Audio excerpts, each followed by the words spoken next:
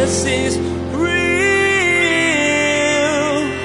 There's power in your name. We find hope when we trust in your ways. We need real. Jesus is real. Every time you start saying, Lord, I can't believe you love me, then all of a sudden that verse pops up like a pop-up window on your brain's browser. I have loved you with an everlasting love, and now all of a sudden your thoughts and then God's heart for you, then you have to choose one.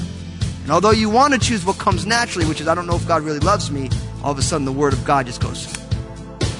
And you realize that God's Word, that's pop-up, that's the right browser to be looking at. And other stuff, that's the junk mail. There is a blessing in hard times for those who believe in Jesus. It's the time that we most often pray with fervency. Today, we'll find that Jacob's fear brings him to God in humility and faith. Jacob understands he's not worthy of all God has done for him. Pastor Daniel will wonder what would happen if we stayed close to God during good times, seeking him with passion always. Now, here's Pastor Daniel in the book of Genesis, chapter 32, verse 1, with part 1 of his message entitled, The Reunion. Jesus is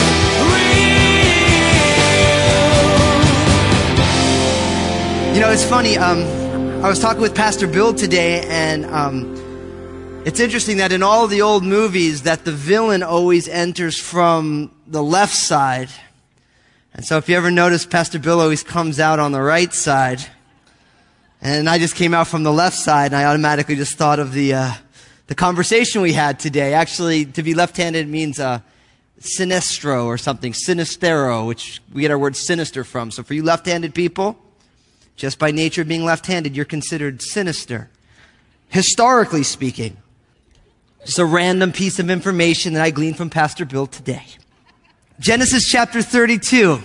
I've entitled this message, The Reunion, because really this is going to be bringing to a close the whole reason why Jacob ended up with Laban in the first place. Remember last week we saw Jacob with the two daughters of Laban, Leah and Rachel, and all of his boys. They fled from Laban, and they fled with all of their goods.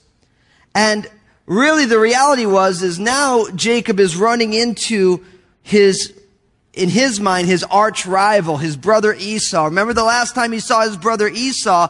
Esau was comforting himself by planning on killing Jacob, because Jacob lied to his father Isaac and received the blessing of the firstborn. And Esau was mad, and so Jacob's mother sent him away, said, hey, listen, you better go because your brother Esau is going to kill you. And now in chapter 32, now we have Jacob returning back to the land of his family. It's been some 20 years, and he just doesn't know what he's going to end up with his brother Esau. So that's the context of where we are. So let's jump right on in. Genesis chapter 32, verse 1. So Jacob went on his way, and the angels of God met him. When Jacob saw them, he said, this is God's camp. And he called the name of that place Mahanaim. Now, right away, Jacob and Laban are separating. Remember, we ended last week where they made a covenant with one another, and they set up stones. And they said, listen, we're not going to do harm by each other. We're not going to cross the stones. And now as Jacob goes to leave, right away, a number of angels show up, and they met with him. And I think this is kind of fascinating because oftentimes God shows up when we need him the most, or God sends some circumstances when we need them the most. Now, I don't know about you all, but I kind of wish that those mountaintop experiences, you can imagine when God's angels come and meet with Jacob, that, hey, this is probably a pretty cool thing that's going on. And oftentimes we want this all the time, don't we? It's like we just want to live on the mountaintop. We want to live in a lifestyle where everything is just, wow, it's a God thing, right? And the reality is for most of us, we have these mountaintop experiences, but really all of the growth comes in the valley. That really following Jesus is not like one perpetual, exhilarating Bruce Willis film where it's like, But a lot of it is we have these moments where God illuminates himself to us in various ways, and then we have to go about the heavy lifting of just everyday life. Just doing the things that are in front of us. Jacob just ends up meeting with Laban. It's all this contention. He's preparing to see his brother Esau again, and then the angels show up. And he even says here, he says, this is God's camp. And he called the name of that place Mahanaim, which literally in the Hebrew means a double camp. That's what it means. Or two hosts. This is God's place. We're here and God's hosts are here. Not a bad way to start the chapter. Look at verse 3. Then Jacob sent messengers before him to Esau his brother in the land of Seir, the country of Edom, and he commanded them, saying, speak thus to my lord Esau. Thus your servant Jacob says, I have dwelt with Laban and stayed there until now. I have oxen, donkeys, flocks, and male and female servants, and I have sent to tell my lord that I may find favor in your sight. Then the messengers returned to Jacob in verse 6, saying, we came to your brother Esau, and he also is coming to meet you, and 400 men are with him. So, you're laughing because you're not Jacob, right? So Jacob was greatly afraid and distressed and divided the people that were with him and the flocks and herds and camels into two companies. And he said, if Esau comes to the one company and attacks it, then the other company will be left to escape. You have to remember, we just talked about the mountaintop. And no doubt for Jacob, meeting these angels, they came to minister to him on God's behalf. That was a great thing. But oftentimes after the mountaintop comes the issues. We find that in the life of the disciples. Remember the inner circle of Jesus' disciples, Peter, James, and John. They were on the mountaintop with Jesus when Jesus' essential glory was turned outward. We call that the Mount of Transfiguration, where Jesus, the glory that he had with the Father before the world was, that was encased in flesh, was turned outward. They got to see that. And remember Peter, Peter with foot and mouth disease. You got to love Peter. Lord, let us make some tabernacles for you, Moses and Elijah. And the Lord just no, we're not doing that, Peter. Just watch. Don't interject yourself into this. But remember, they had this great experience, and then they come down, and what happens? They run right into a demon-possessed man.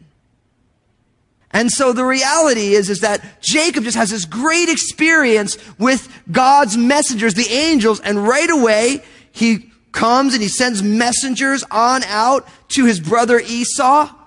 And he says, listen, I've been with Laban for these years and I want to find favor in your sight. I want to find some grace in your eyes.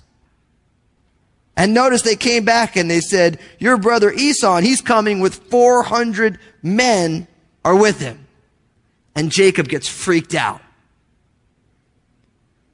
Now what Jacob doesn't realize is that Esau's just excited to see him and he's bringing his whole entourage with him.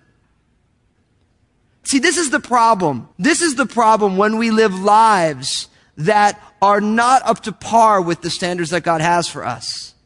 You always got to be looking over your shoulder. See, Jacob schemed his father's blessing, and now he's going to see his brother again. He's not excited. He's nervous. I remember I heard, and it's a pretty common phrase, it says, the best thing about never telling a lie is you never have to remember what someone told you or what you said to somebody, because the truth is the truth and you know what it is. But if you're telling stories, if you're finagling, if you're trying to do things and work things out, you have to remember what you're telling people, because later they're going to be like, oh, well, I thought this was the case. And that's the problem with sinful living. I have a friend who calls it the sin tax. The tax of sin. See, Jacob should be excited to see his brother. His brother's coming out with 400 people, and Jacob's thinking to himself, I'm at the end of the road. It says he's greatly afraid and distressed.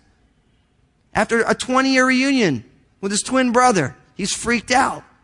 And so Jacob gets a plan. He divides the people into two companies.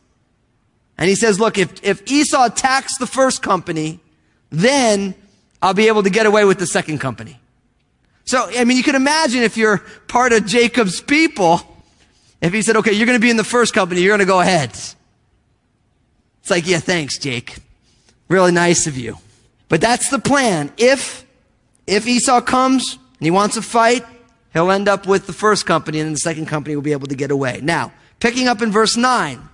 Then Jacob said, O God of my father Abraham, and God of my father Isaac, the Lord who said to me, return to your country and to your family, and I will deal well with you. I am not worthy of the least of all the mercies and of all the truth which you have shown your servant. For I have crossed over this Jordan with my staff, and now I've become two companies. Deliver me, I pray, from the hand of my brother, from the hand of Esau, for I fear him, lest he come and attack me and the mother with the children. For you said, I will surely treat you well, and make your descendants as the sand of the sea, which cannot be numbered for multitude. Now, Jacob's in trouble. He's freaked out. And you know what? This is when Jacob prays the best. And that is the blessing of hard times. Because when things are rough, that's when we pray with the most earnestness. I mean, I love Jacob's prayer. Jacob, who has done all these different things, some good things, some bad things, he calls out to the God of his father Abraham, the God of his father Isaac. He says, Lord, you said to me, return to your family and I will deal well with you. And he's like, Lord, I'm not worthy of all the mercies and all the truth which you have shown your servant. See, because he's in trouble, he comes and he's humble. He's like, Lord, I'm not worthy of all that you've done for me. You know, and that's the silver lining in trials for us. And I always say to Lord, I want to learn how to pray with the same fervency when everything's going well. Because think about it, when something goes wrong, we mobilize the masses, right? Everyone you talk to who loves the Lord, you're like, listen, you got to pray for me because this. And then when things go well, we kind of ease off on the prayer. And it's like, what would happen if we stayed as pressed in?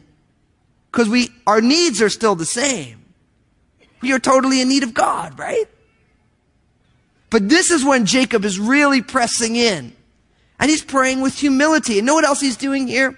He's praying because of who God is and what God has said. He prays on two fronts. He prays the character of God and he prays the word of God. And I think, I'm not really big on formalizing prayers or saying this is the right way to pray. But the reality is when you pray in accordance with God's revealed character, and if you pray in accordance with God's revealed word, most often you're going to be very content with what goes on. Because God is a good God and God is a merciful God and God is to be trusted. And he's saying, Lord, you promised these things. So if we're in a trial, and I'm sure there's some people here right now where things are just hard, things aren't going the way you expected, you could say, Lord, your word says that all things are going to work together for good, for those who love you and for those who are the called according to your purpose. So Lord, I can't fathom how you're going to do it, but do it. And for some of you, you're like, Jesus said that my yoke is easy and my burden is light. And you could say, but Lord, I feel weighed down with cares. I have such concern. Lord, will you let your peace that surpasses all understanding guard my heart and mind right now? Sometimes when we can't formulate the prayers of the things that we think we need, we should say, just Lord, I'm just going to pray your word. And this is why memorizing scripture is so important. Because once you memorize scripture, all of a sudden it just starts popping out of you. Now people might say, well, Pastor Daniel, memorizing scripture is really hard. No, listen. This is how you memorize scripture. You take an index card. You write one scripture on the front and one on the back. And you stick it in your pocket. And when you're sitting at the coffee shop line, rather than just, scrolling through your phone, Facebooking it, then you take out your little card and you get your face in the book, the Bible. And just read it. Read it. And flip it over and read it. And then later on, when you're sitting waiting for the microwave to pop out your favorite microwavable meal, just read it. And read the other side. And I guarantee you, within 2 or 3 days, those two scriptures, you'll have it memorized. And then you know what you do? You make a new card with 2 more scriptures. And 2 more scriptures. And then you start feeling a little bit confident. And then you start putting 4 scriptures on it. And before you know it, a couple months later, you got all these verses that you could just pop out in a moment of need. Like if you're somebody who just struggles, man, I don't know if God loves me, just pull it on out. I have loved you with an everlasting love. And every time you start saying, Lord, I can't believe you love me, then all of a sudden that verse pops up like a pop-up window on your brain's browser. I have loved you with an everlasting love. And now all of a sudden your thoughts and then God's heart for you, then you have to choose one. And although you want to choose what comes naturally, which is, I don't know if God really loves me, all of a sudden the word of God just goes. And you realize that God's word, that's pop-up, that's the right browser to be looking at. And that other stuff, that's the junk mail. See, when we know God's word, when we've taken God's word and placed it in our hearts that we won't sin against him, then they begin to fight on our behalf. Remember the armor of God? What's our one offensive weapon? The sword of the Spirit, which is what? The Word of God. And of course, prayer is our offensive as well, because he goes on to talk about praying. But the one piece of armor that is our offensive is the Word, the sword. And we should be skilled with a sword. We should be skilled with it. We should know it. We should say, God, I want to place it in my heart. And now I know and I get this from guys a lot. I just can't remember scripture. But then you ask about their favorite sports team. They know every guy. They know every rookie year, every number. Oh yeah, last year he had 46 home runs. But the year before that he was hurt. He was on the DL for like 13 weeks. And and they have every fact. And you're like, what? So you can remember your favorite baseball. I mean, you guys don't have anybody on the Mariners who have 46 home runs. But I'm a Yankee fan, so I got a lot of those guys. Woo! Just wanted to make sure everyone was awake. Verse 13. Brothers and sisters, pray based on God's character and based on his word. When things are wrong, pray based on God's character. God, you're a good God. You're a gracious God. You're a wise God. You know what you're doing. And Lord, your word tells me this. Your word tells me that I'm your child. Your word tells me that even though I fail and my heart condemns me, you're greater than my heart. And Lord, when Jesus was on that cross, he said, it is finished. And Lord, it is finished. You bought me back from my bondage, and you made me your child. You adopted me into your family. And God, let that mold the way I think, the way I feel. And let's put God's word in our hearts. We should memorize God's word.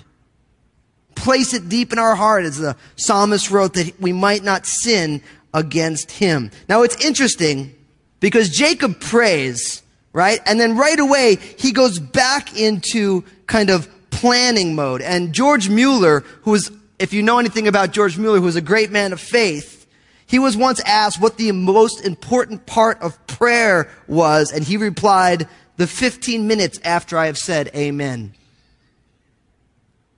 Think about that. He said the most important part of prayer is the 15 minutes after I said amen. Because what happens for most of us in prayer is we cast our cares upon the Lord and we trust him, and then we have to go out into real life. And it's almost like, yeah, I gave him all my cares, but right as I said amen, I took them all back again. How many of you guys know what that's like? I know what that's like. Where you're like, Lord, you're God, you got this, and you say amen, and then right away something happens and we lose it. So George, it's wisdom here. Because Jacob prays, God, you promised that you were going to protect me, you're going to bring me back, you're going to do well by me. But then look what happens in verse 13. So he lodged there that same night and took what came to his hand as a present for Esau his brother, 200 female goats and 20 male goats, 200 ewes and 20 rams, 30 milk camels with their colts, 40 cows and 10 bulls, 20 female donkeys and 10 foals. Or from New Jersey we say fowls, but I know you guys don't say it that way here. Then he delivered them to the hand of his servants, every drove by itself, and said to his servants, pass over before me and put some distance between successive droves. And he commanded the first one, saying, when Esau my brother meets you and asks you, saying, to whom do you belong and where are you going? Whose are these in front of you? Then you shall say, they are your servant Jacob's. It is a present sent to my lord Esau, and behold, he is also behind us. And he had commanded the second and the third, and all who followed the drove, saying, in this manner you shall speak to Esau when you find him. And also say, behold, your servant Jacob is behind us. For he said, I will appease him with the present that goes before me, and afterward I will see his face. Perhaps he will accept me. So the present went on over before him, but he himself lodged that night in the camp. So Jacob decides, look, I just prayed. I'm trying to trust in God, but what I'm going to do is I'm going to give all these gifts to my brother Esau. So he said he's going to set them up in droves. Overall, if you count them all up, you get 550 heads of cattle.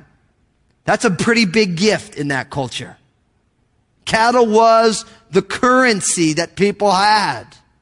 So this would be like saying you want to appease somebody and you're giving them half of your net worth. That's what he's doing here.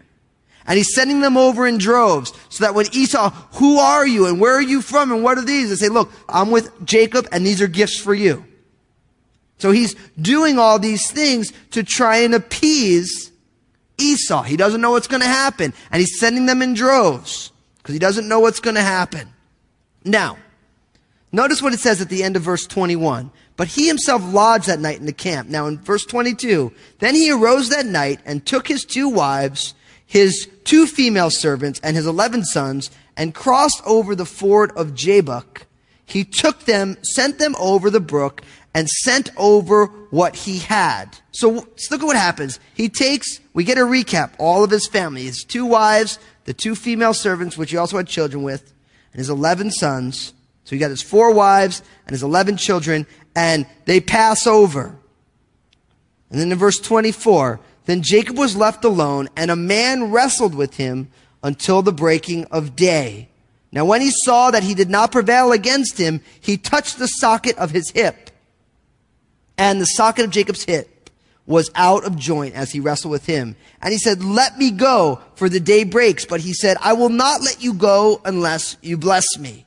And he said to him, what is your name? And he said, Jacob. And he said, your name shall no longer be called Jacob, but Israel. For you have struggled with God and with men and have prevailed. And then Jacob asked, saying, tell me your name, I pray. And he said, why is it that you ask about my name? And he blessed him there. So Jacob called the name of that place Peniel, which means the face of God. For I have seen God face to face, and my life is preserved. Just as he crossed over Penuel, the sun rose on him, and he limped on his hip. Therefore, to this day, the children of Israel do not eat the muscle that shrank, which is on the hip socket, because he touched the socket of Jacob's hip in the muscle that shrank. Now, this is one of the most confusing sections in Scripture. Because if you really think about what's going on, Jacob is alone by the river Jabbok, and a man shows up. That's all it says. Man. Simple word, ish. One of the simplest Hebrew words. This man shows up, and Jacob and this man start grappling. They start wrestling. So if you were watching the Olympics at all, you have a good idea of what wrestling looks like. Hand-to-hand, very close combat. It doesn't tell us anything about this man other than this man wrestled with him until the breaking of day, which means this wasn't like a quick wrestling match. Jesus is real. Jacob prayed to God when he was in need, and he prayed with humility and reverence to the Father. As Pastor Daniel shared, when we pray in accordance with God's character and word, we will be satisfied. No matter the trial, God can be trusted as the final word. God is doing some amazing things with Jesus is Real Radio.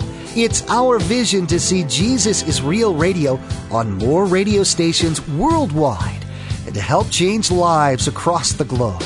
You can help see this vision come to life by sending a gift of any amount to 7708 Northeast 78th Street, Vancouver, Washington 98662. Again, to send a gift of any amount to Jesus is Real Radio, simply send your gift to 7708 Northeast 78th Street, Vancouver, Washington 98662.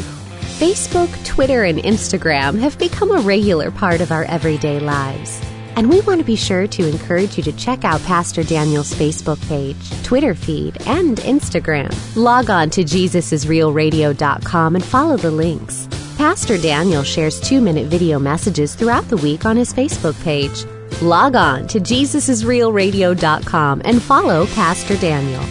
Place a marker in your Bibles and join us next time as Pastor Daniel comes to the mysterious story of Jacob wrestling with an unknown man. This event can be confusing, but we'll find out why this story is so profound.